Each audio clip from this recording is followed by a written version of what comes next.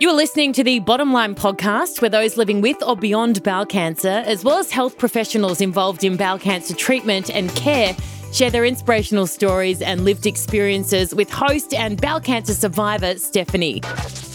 A cancer diagnosis is often filled with stress as your life is turned upside down. In this episode of the Bottom Line podcast, we talk to Bowel Care Oncology social worker, Victoria, who chats through the importance of looking after your wellbeing and how a social worker can help you navigate your bowel cancer journey.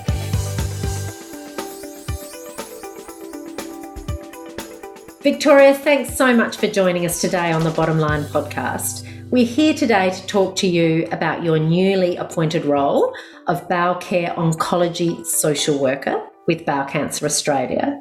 It's just so fabulous to have you on board as a resource for people living with or beyond bowel cancer. So welcome. Thank you so much for having me. Now, before we get into the nitty-gritty of your role with Bowel Cancer Australia and what your role will entail and how you can assist bowel cancer patients, could you give us just a really quick snapshot broadly of what a social worker does? Yeah, for sure. I guess so. I like to think of social work as the clinician that focuses on the psychosocial parts of your life and your well-being. So you've got the doctors, nurses, nutritionists that are focused on the physical condition and symptoms and managing those areas. But a social worker is looking at all the other facets and aspects of your life, and how your illness or how your diagnosis, treatment affects all those areas, and therefore our point of treatment, if you will, or where we like to focus is on all those other areas. So looking at your social circumstances, your family, your relationships, your support networks, your emotional, psychological well-being, your work, employment, finances, even things like your hobbies and your interests. You know, we want to focus on those things, bringing meaning amidst, what you're facing. And so, yeah, I would say we're the clinician that looks at all the other parts. So each cancer has its unique nuances. How then can you help patients and loved ones as they go through their bowel cancer journey? The social worker works alongside other professionals that are involved in your care. So, you've got your treating doctor, your treating specialist, maybe you've got a surgeon and a medical oncologist, specialist nurses that are supporting you within the health system. And then maybe you're also involved with bowel care nurses and receiving support with them. So we're sort of an adjunct on top of that, and we sort of come alongside and add to your support network. And so we can assist at any point of the journey, whether that's if you're just at the investigation, sort of early detection point, you've been diagnosed, you've started treatment, or maybe you're beyond treatment and you're in survivorship now and you're focusing on life beyond cancer, or maybe you have metastatic disease and your situation is terminal and you're entering into palliative care and end-of-life care. That's something that we would sort of continue to support you through any point of the journey. More specifically, in terms of how we help, would be looking at, adjustment to your new diagnosis, supporting people at the point of receiving the news. How do we process that? How do I take that in? How does my family take that in? What does this mean? So processing and adjusting to this and to this new information and this new way of living. Adjustment to the changes that you'll see in your body, in your sexuality, in the roles that you take on and how you live your life. We would also assist with talking with your family, whether you've got children in your family, a sibling, a parent, a partner, talking about your diagnosis. We can support people with having those conversations, family meetings to discuss what's happened, just looking at coping strategies and how to manage stress, how to manage treatment, how to get through and beyond that. Providing therapeutic counselling, whether that's in the short term, whether that's on an as needed basis. So, you might need it at the start but then you might be okay, and then you might touch in because you've had a reoccurrence of your disease, or maybe it's down the track, you're beyond treatment, and now it's all starting to hit you because you've been in doing mode and let's get through this, and I've been very practical, but now, oh my goodness, I've just realised what I've been through, and now I think I really need some support. Me as a bowel cancer patient, I noticed that there were a number of gaps in the system. Now, I was 10 years ago, but there are gaps in that care pathway, and that assistance with our mental wellbeing is often overlooked. Anxiety and fear, and that fear of the unknown in particular, is really real for many patients. What is your advice, and how can you help patients navigate how they approach their cancer diagnosis and treatment? I agree, that is very common, that fear of the unknown. I often say your journey is paved with a million question marks. So I guess I find myself continually saying, I know it's a cliche and it seems so simple, but it is profound. One day at a time. All you can do is take things one day at a time. It's the only way that you can approach it without completely depleting yourself of energy, of internal resources. So there's a proverb that I've mentioned a few times to my patients or people that I've worked with throughout my journey and my own journey working within cancer oncology. It says, don't expend your energy for today on worrying about the things in tomorrow and beyond. You have sufficient strength only for the day before you. So don't waste it on things you are not meant to carry today and that you cannot do anything about today. Your strength will be replenished afresh each day. So tomorrow's problems can be dealt with tomorrow's strength.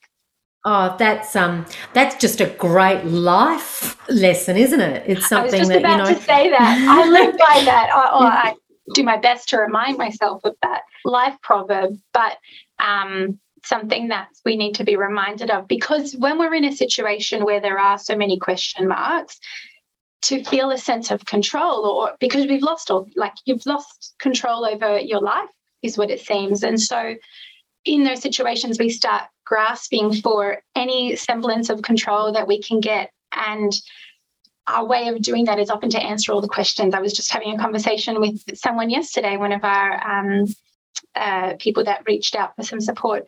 I was speaking to her about how, you are someone that information gives you a sense of control. And absolutely, we need that. But we can't know everything.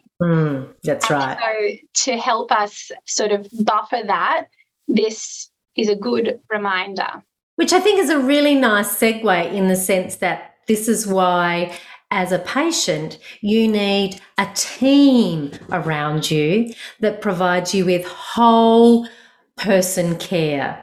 Not everyone can know about your wellbeing. Not everyone can know about nutrition or your oncology path, and that is why you have a team to support you in your care pathway.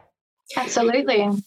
I just mentioned before that I saw a psychologist when I was doing my treatment, and I just found it, honestly, it was the most useful resource for me to help me through. I had a young child. I was facing my own mortality because my mum had passed away at a similar age. There's quite a bit of stigma still, I think, around seeking professional advice. Couple of things. What's the difference between a social worker and a psychologist, I suppose? And then how do we demystify this stigma? I guess I might try to tackle the first part of that.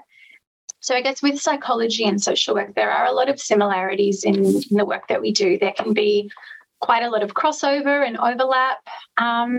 In my work, I've experienced that, and in colleagues of mine, I've heard that that's their similar experience. It really just depends on the clinical area that you're working in. We do have different training, of course, and our value base can be a little bit different at times. However, the important thing to make note of is that we both have a common goal, and that is that we're both addressing and supporting people's psychological and emotional well-being.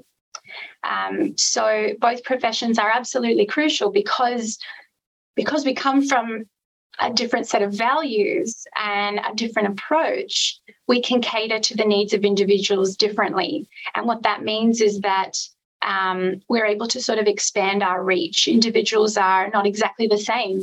They're exactly that, actually, individuals. And for that reason, every person needs support in different ways and doesn't necessarily fit into a psychology model or a social work model. Like, not everybody fits into one of those. So I guess rather than speaking to what makes them different, I thought what might be helpful is to go into a little bit more about what makes social work unique and what are our distinct sort of values and characteristics. Fantastic. Yeah, so I thought, well, our core values are what guide our profession, and I think really what guide us as human beings: respect for persons, social justice, empowerment, self-determination, collaboration, and the list goes on. We look at people, I guess this is what makes social work distinct. We look at people not just as individuals, but as embedded within a psychosocial context or a system. In their environment? Yes. Yeah. Exactly. So that environment is made up of many things. It's made up of family, it's made up of friends, it's made up of the health system, it's made up of boyfriends and girlfriends and husbands and wives. It's made up of employment, but also the work environment. So all the people that you connect with through work, other groups, so like religious groups, spiritual groups, soccer groups, whatever it is that you're connected to, the greater society, ethnic and cultural groups. So a person is not just a person. A person is embedded and impacted and sort of interconnected with all of these other people and groups and systems. And so if we take the person out of that and try to support a person without looking at all of that, we're really only looking at a part of the person. We're really neglecting to look at everything that makes that person. So that's a core value of social work. We also understand that people are impacted by the circumstances around them. So that we are people that are relational beings. We are people that are impacted by what's happening financially, what's happening with our friends, what's happening with our children. And so all of these things impact us. They impact our psychological, emotional well-being. They impact our physical well-being. They can impact our treatment and vice versa.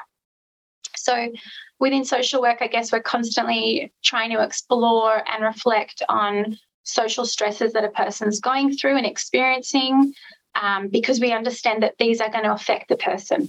They're going to affect how they go through treatment, how they engage with health professionals, how they are able to show up to an appointment. You know, we take that for granted. Someone rocking up for chemotherapy 15 days out of their 21-day cycle, they're feeling rotten and nauseous.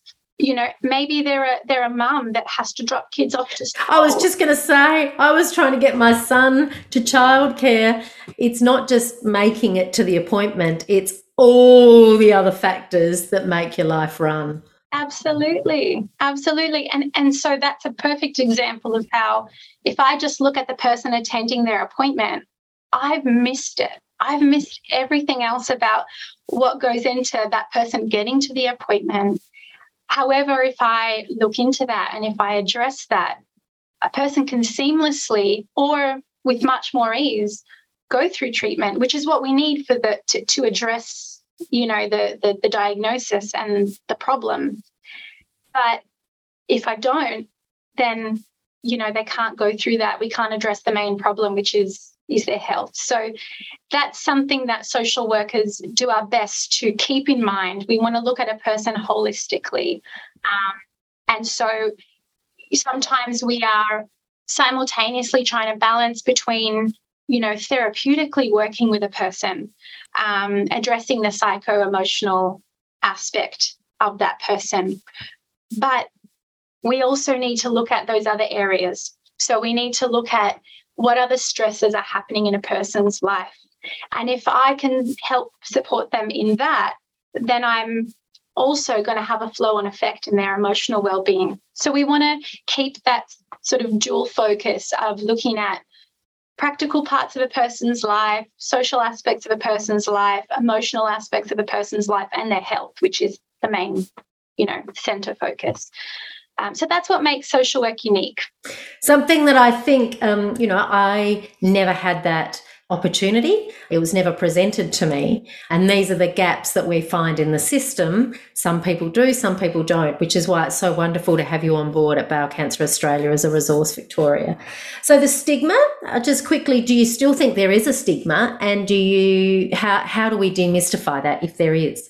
I think there can be. I mean, I hope there's less and less. And I think there is less and less, because when I think about how perhaps my colleagues that have been working in the area for much longer have experienced people sort of engaging with social work and counselling versus how we are now. I think today people are more aware of the fact that really anyone, and almost not everyone, but many people reach out for support. Now, not just because they're going through a cancer diagnosis, but because they're experiencing stress in their lives. So I think it's perhaps less, but I think in the cancer maybe realm, oncology realm, people think that no, you do that when you've got like a mental health problem. I think that's sort of sometimes the mentality people come with. I think sometimes people think that cancer is treated just the physical. They forget about the whole person. Yeah. Which is so very important. It's such an important factor because I would imagine there's research to say that if you are calmer, etc., you take to drugs more readily. Yeah, absolutely. Absolutely. Your psychological and emotional health has a significant impact on your physical health. I guess the other thing is that if someone offers you support in that way, so if you're speaking to a nurse and the nurse offers you social work support, it's not because they're saying you're not coping. It's not because they're saying I'm really concerned about, your mental state, or if a doctor says that or whoever says it. It's a support service that when you think about it, you wouldn't think anything of it if they offered you a nurse. You wouldn't think anything of it if they offered you a nutritionist. And so a social worker or a psychologist, a counsellor, is just another part of addressing your overall health. So it's not a suggestion that you're weak. It's not a suggestion that you're not coping. It's providing more of a scaffold around you to uphold you through your experience. I really like that idea, a scaffold through your life. But it goes back to that holistic care, doesn't it, Victoria? Yeah. So what practical advice then do you have for patients who may be feeling quite overwhelmed? So a few things. I guess one thing that comes to mind that I was just talking about with somebody yesterday is be kind and compassionate to yourself, as you would a friend that came up to you and broke down in front of you saying, I just can't deal with this. You'd be kind to them. You'd reassure them. You'd probably tell them to stop trying to do everything. Just chill at home, watch a movie. I'm here. Be kind to yourself as you would a friend. Give yourself permission to feel whatever you feel at that moment. There's no right or wrong way to feel. You're going to have bad days. You're going to have good days. We've had them. You had them before your cancer diagnosis, and you'll have them after, and you get through them. So give yourself permission to do that. But one of the things that I really wanted to highlight was something that I recently was reminded of in a webinar by Dr. Kerry Lethborg. I hope I'm pronouncing her name correctly. She did a lot of research and has developed a framework called MAP therapy to support oncology patients. And just 3 points I want to highlight. Obviously, there is much more that I could go into, but the first thing is despair equals suffering, whether physically or emotionally. Despair equals suffering without meaning. Meaning, which I guess in her research and in the research, it's defined as realizing that you're loved and you have a purpose. Meaning serves to buffer against fear, anxiety, and suffering experienced by those with cancer, but I guess, in any part of life. And the last thing is social support is shown in research as the strongest predictor of meaning. So if we put that together as a puzzle, social support is so important. Connect yourself with people. It doesn't if you're not fortunate enough to have a big family around you or a lot of friends, even if you have one person, or maybe you don't have anyone around you, but you have a nurse that you talk to, it doesn't matter how small or how expansive your support network is. Support is the strongest predictor of meaning, and meaning helps to buffer suffering and helps us avoid despair. So everyone's experience is unique, as we've touched on. Can you talk us through some of the common questions that people have asked you so far when they've been diagnosed or going through treatment with bowel cancer?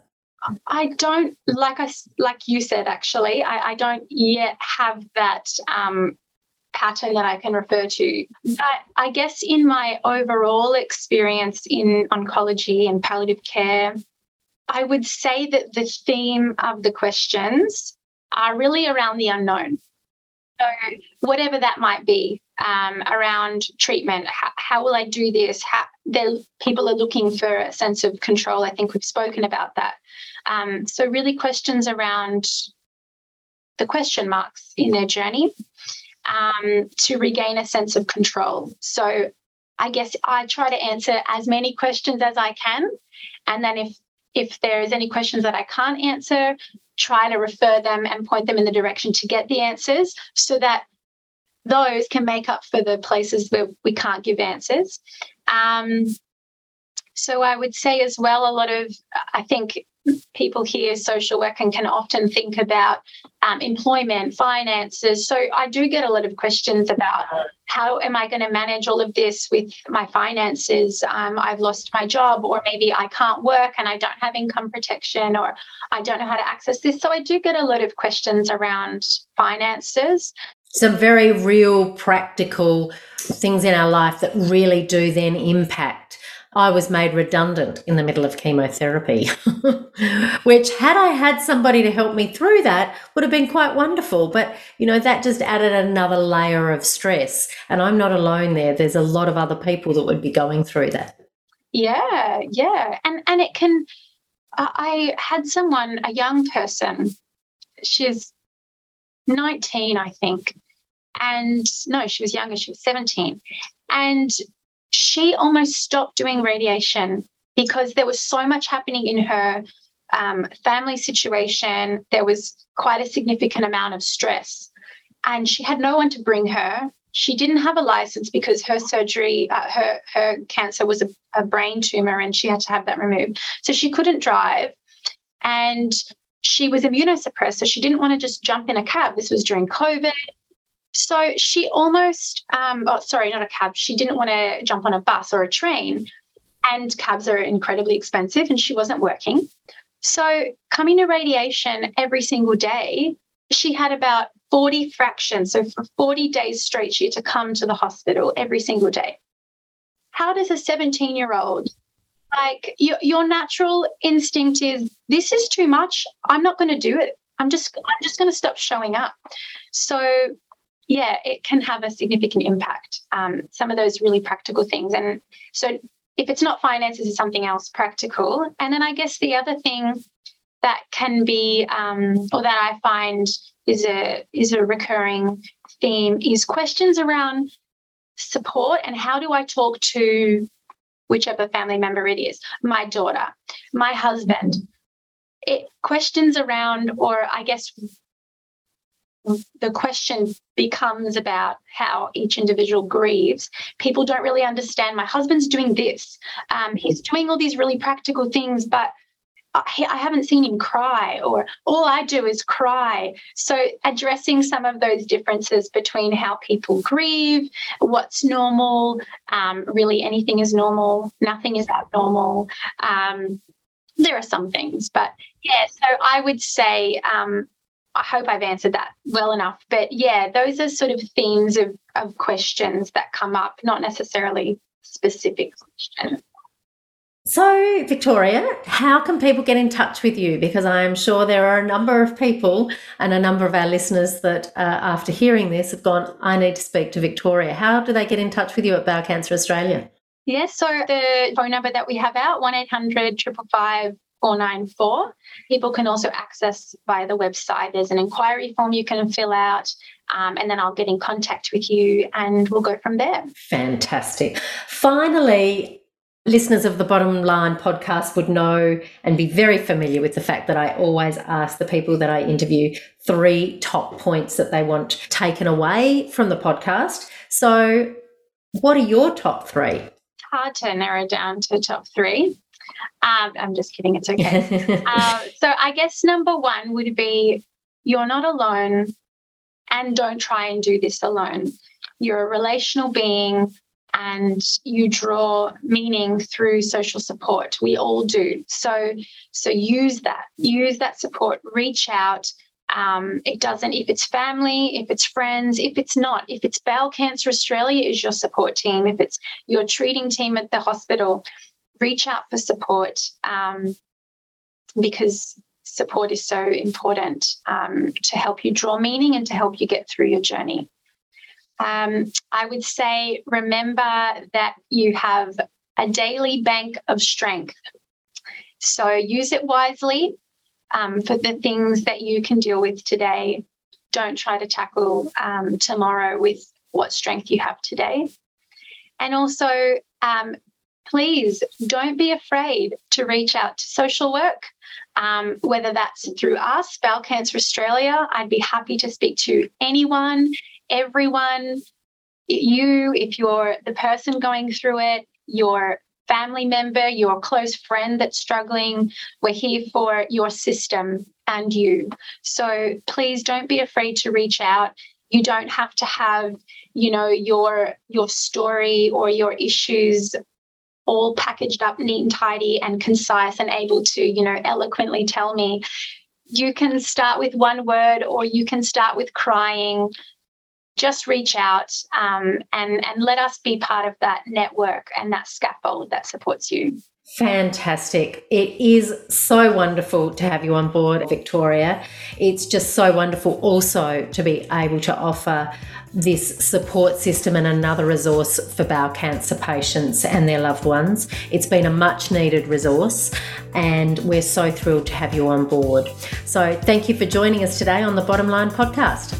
Thank you very much. Thank you so much for listening to the Bottom Line podcast. To find out more about bowel cancer or for support or simply to donate, please go to bowelcanceraustralia.org.